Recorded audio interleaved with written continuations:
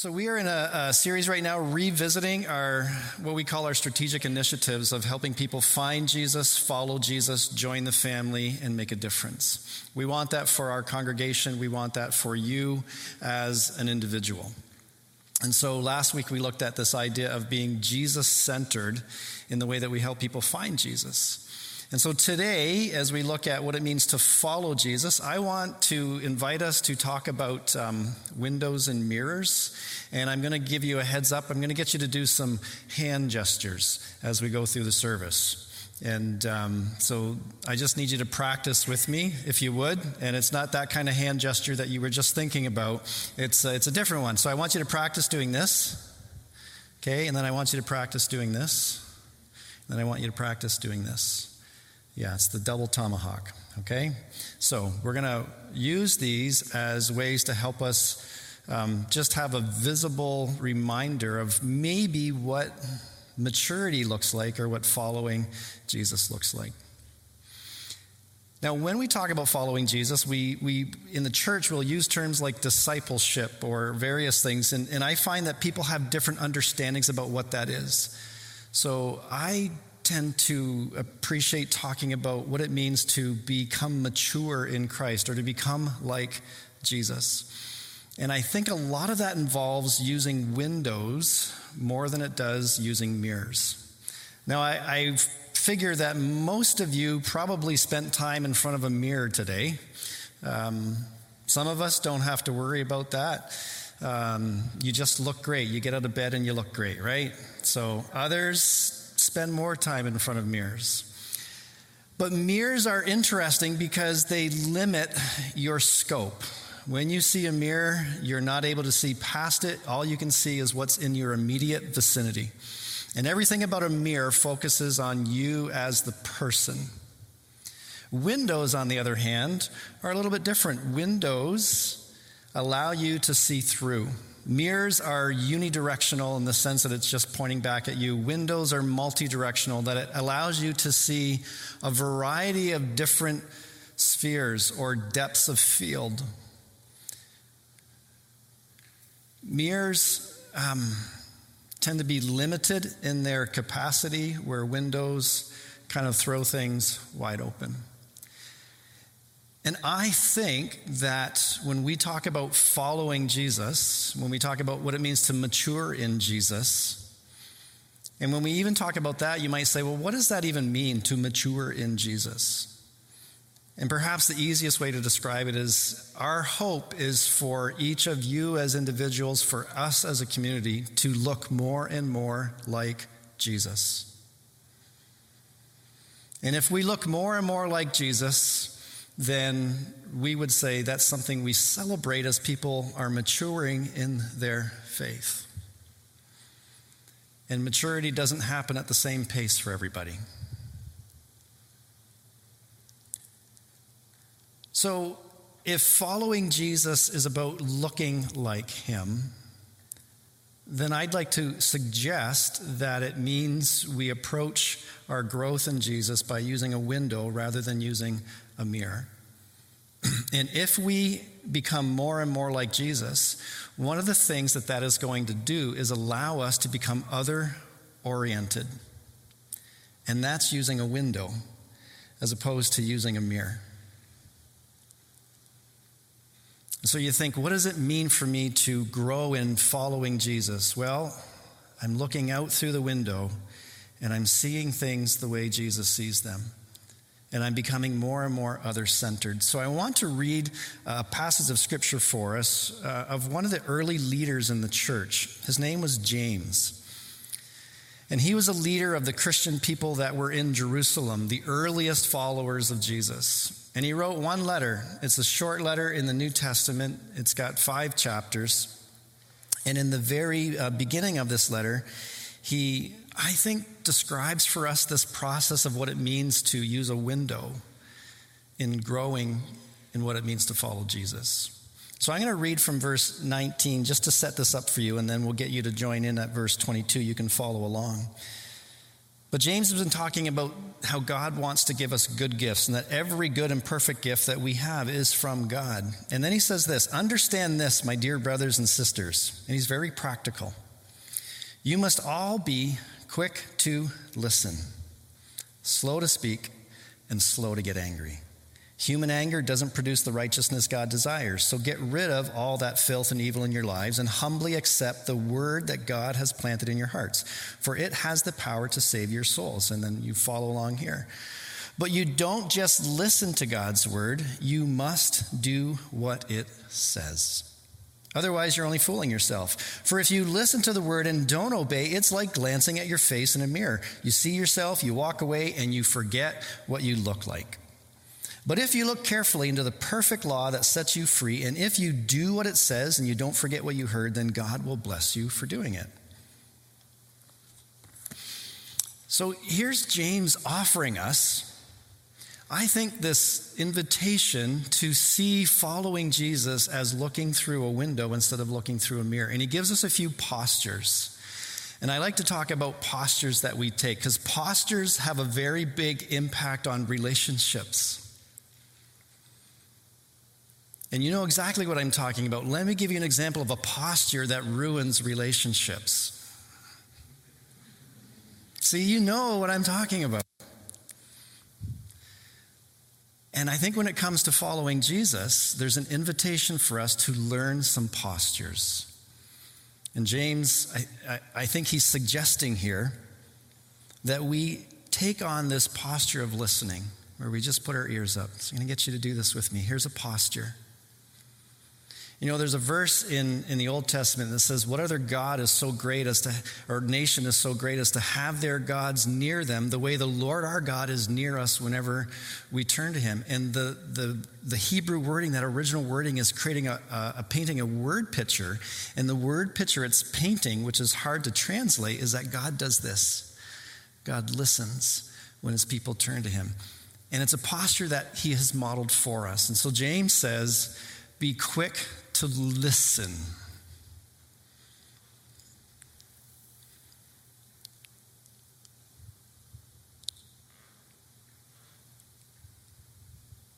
And listening involves silence.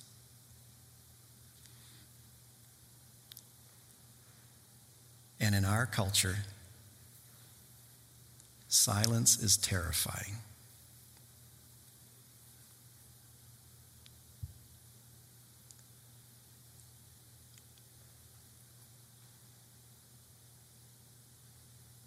I'm just adding the space for effect.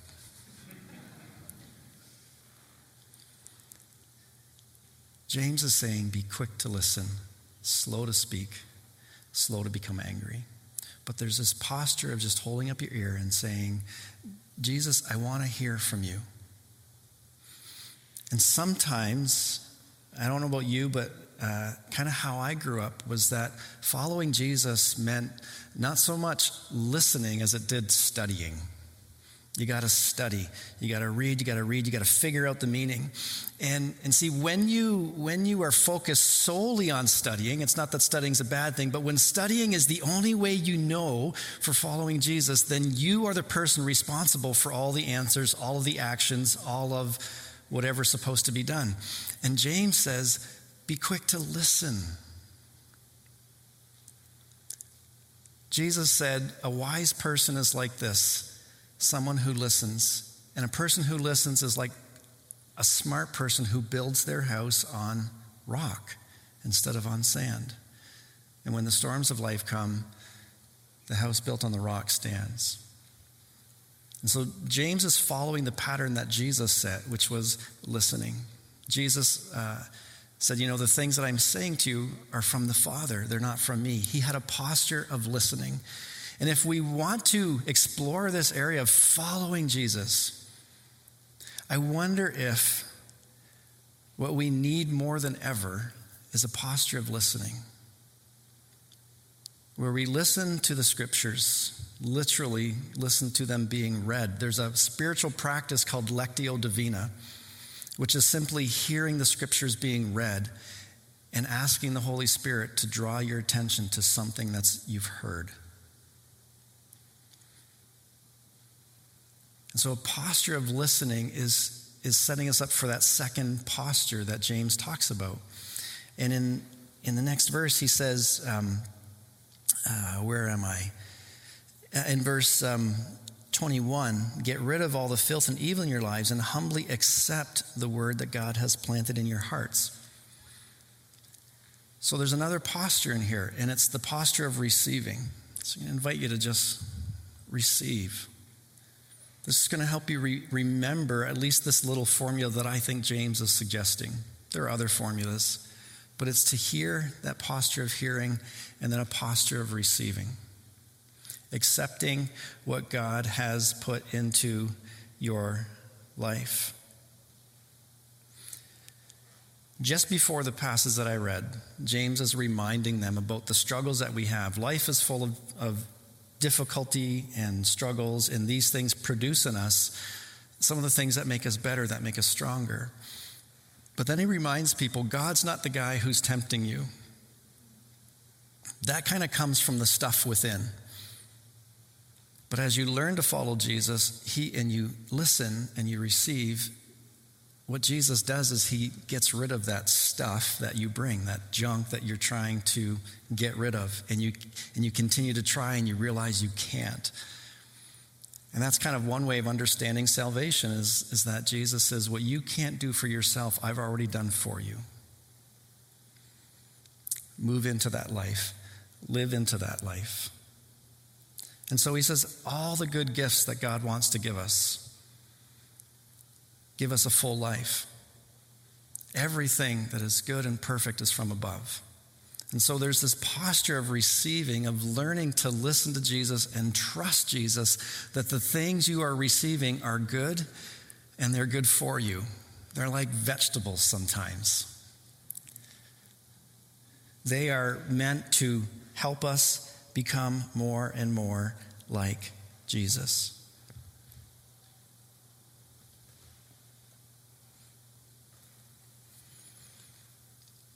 So be quick to listen, and then you can receive the word that God's put into your life. And then James starts to get really practical. And this is what I appreciate so much about him, but I want to just walk through the next couple of verses here. Verses 26 and 27, where James writes this, and the original people would have heard this being read to them. If you claim to be religious, but you don't control your tongue, you are fooling yourself, and your religion is worthless. The guy doesn't beat around the bush, does he? Pure and genuine religion in the sight of God the Father means caring for orphans and widows in their distress and refusing to let the world corrupt you. So let's walk through what James has been suggesting as one way of following Jesus, of becoming mature in Christ, of becoming more and more like Jesus. And the first is that we take on a posture of listening. Okay, work with me here. We take on a posture of listening. Those of you who are following at home, we take on a posture of listening. We take on a posture of receiving. And then we take in a posture of responding. And we're going to go. I couldn't come up with something better. Like if I don't know. So just, if you got something better, use it. But sometimes these physical things help us remember. And he's giving us a bit of a list here, but I love the fact that he's talking about religious people. And his emphasis about being religious is very much focused on others. And he's saying, if you want to participate in a religion that has any value, then it needs to be a religion that works through windows, not through mirrors. And we go out and we orient ourselves towards others. And he gives a couple of examples of what that looks like. Controlling your tongue. And he's not talking about the rough language that you might hear or whatever. I think what he's talking about is the way we talk about other people. That's being other-oriented and being gracious and loving in the language we use about people, even when they're not around. And then he talks about widows and orphans, and they represent the vulnerable in our world, the outcast, the marginalized, those who maybe by no fault of their own are in the position that they're in. And he's saying an other-oriented religion goes to those people and cares for them. And he's not being exhaustive. I'm sure you can go through the scriptures and you can find all kinds of other things, but here's a trend that you will find as you read through the biblical story. Author after author in the Bible, and there are many of them, are painting a picture for us of a God who is other-oriented. He is a God who goes to people rather than expecting people to come to him. And Jesus is the ultimate example of God saying, I will come to you fully, and he takes on flesh. He becomes one of us, and he shows us who God is, and he shows us God's love, and he establishes God's kingdom, and he invites us to follow him. He invites us to become more and more like him. And if maturity is about becoming more and more like Jesus, and it is, just last week we looked at a verse that says God is reflecting his glory in us as we become more and more like Jesus. And if we are becoming more and more like Jesus, I can't help but think that is going to make us more and more oriented towards others. We pursue following Jesus using a window rather than using a mirror. And we respond in love to the people that he's put into our lives. And James gives us a couple of examples here. I would love to say, get into some groups right now and talk about other ways that we respond to people in our lives in a way that represents Jesus. And I so desperately want to do that for you because it's so passive. So many of you are sitting here with a posture like this already. Some of you are like, no, not really. But that's part of the learning and receiving and listening is not only to hear God in the scriptures, but it's to hear God in the community. And we're going to talk about that next week. It's to hear his voice as we discern things communally. It's to read the scriptures, but read it with a posture of listening sometimes rather than a posture of studying. It's to just listen to the Spirit of God that is active in our world, active in you. See, you're here because God is a God who responds. He goes to people. God is other-oriented, and you are here because God is other-oriented. Somebody brought you here today, or somebody brought you a long time ago. Somebody shared something with you personally, or you read a book that somebody wrote because they were other-oriented, or you watched a video online, or you went to a website, or you just stumbled in here because, like we've heard before from some people, I was driving by and I saw the sign and something said, go in there. And I would just suggest that something is the person that we call the Holy Spirit. And following Jesus leads us into a posture of listening and receiving and responding so that we become more like Jesus. And when we become more like Jesus, we become a much more other-oriented person. So I want to tell you a story about a guy named John Sider. This week, it was just one of those weeks where you'd like to go back a few days and try to figure out how you could go down a different path so you didn't have to go down the path that you did this week. But part of my week involved getting the news that an old mentor of mine died. He was 88, so he lived a long, full life. His name was John Sider. He's from my home church in Niagara, a little farming community called Wainfleet. And John and his wife Ethel were people that supported Claire and I when we were in England. And we didn't have this tight, close relationship. But anytime I ever saw John, I just walked away feeling like I was the most important person on the planet. And the thing is, when you listen to the stories about John, you realize it's not just at a funeral that people talk that way about him. He was a man who lived an other-oriented life. So he and his wife spent their entire lives from the time that they were teenagers through to the very end where he was involved with making a video for his church 2 weeks before his death. to encourage people. And he just oriented himself towards others. They never owned a home intentionally, because John said, if God is preparing a place for me to be with him, and he's called me to seek first the kingdom, then I don't want to get tied down to a place. And received much criticism for that, because in our world, if you don't own a home by the time that you're retired, there's something wrong with you. And John said, actually, I just choose to follow Jesus seriously. And John would have never said you can't own a home. He just said, for us, it means we don't. And he just loved to talk to people about Jesus. He would just show up at someone's home and say, hey, how are you? And people would get frustrated because John wanted to talk about Jesus. Some of the church people got frustrated and would talk to the senior pastor because this old man was coming to them and asking them how they were with Jesus. And they just said, he won't stop. John was an other-oriented person. I don't even have a picture of him. The funeral was just on Thursday. But he was someone that had a profound impact on me. You know, and you know, what do you want to be when you grow up, Paul? Well, I'd like to be like John. Well, don't you want to be like Jesus? Well, if the Apostle Paul could say, follow my example as I follow the example of Christ, and I think it's okay for me to say I'll follow John's example as he followed the example of Christ. So I want to kind of wrap up by asking this question. What if, when we talk about following Jesus, we talked about it in terms of how people are other-oriented?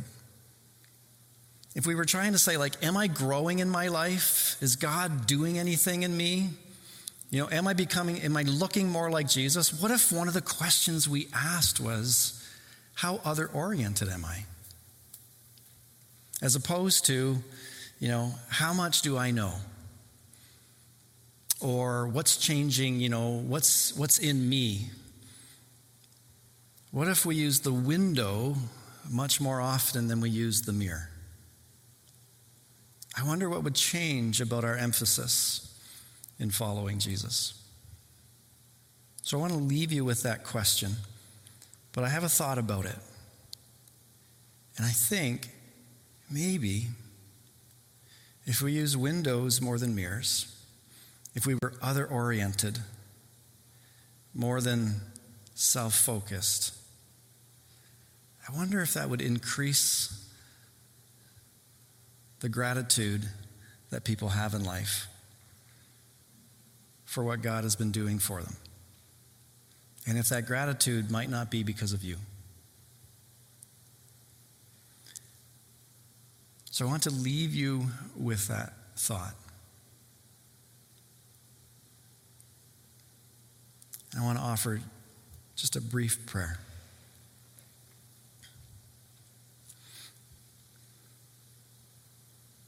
God, we want to have a posture of listening and a posture of receiving and a posture of responding.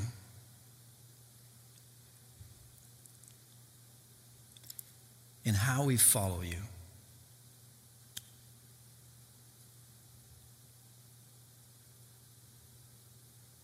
May that be true for each one. Amen.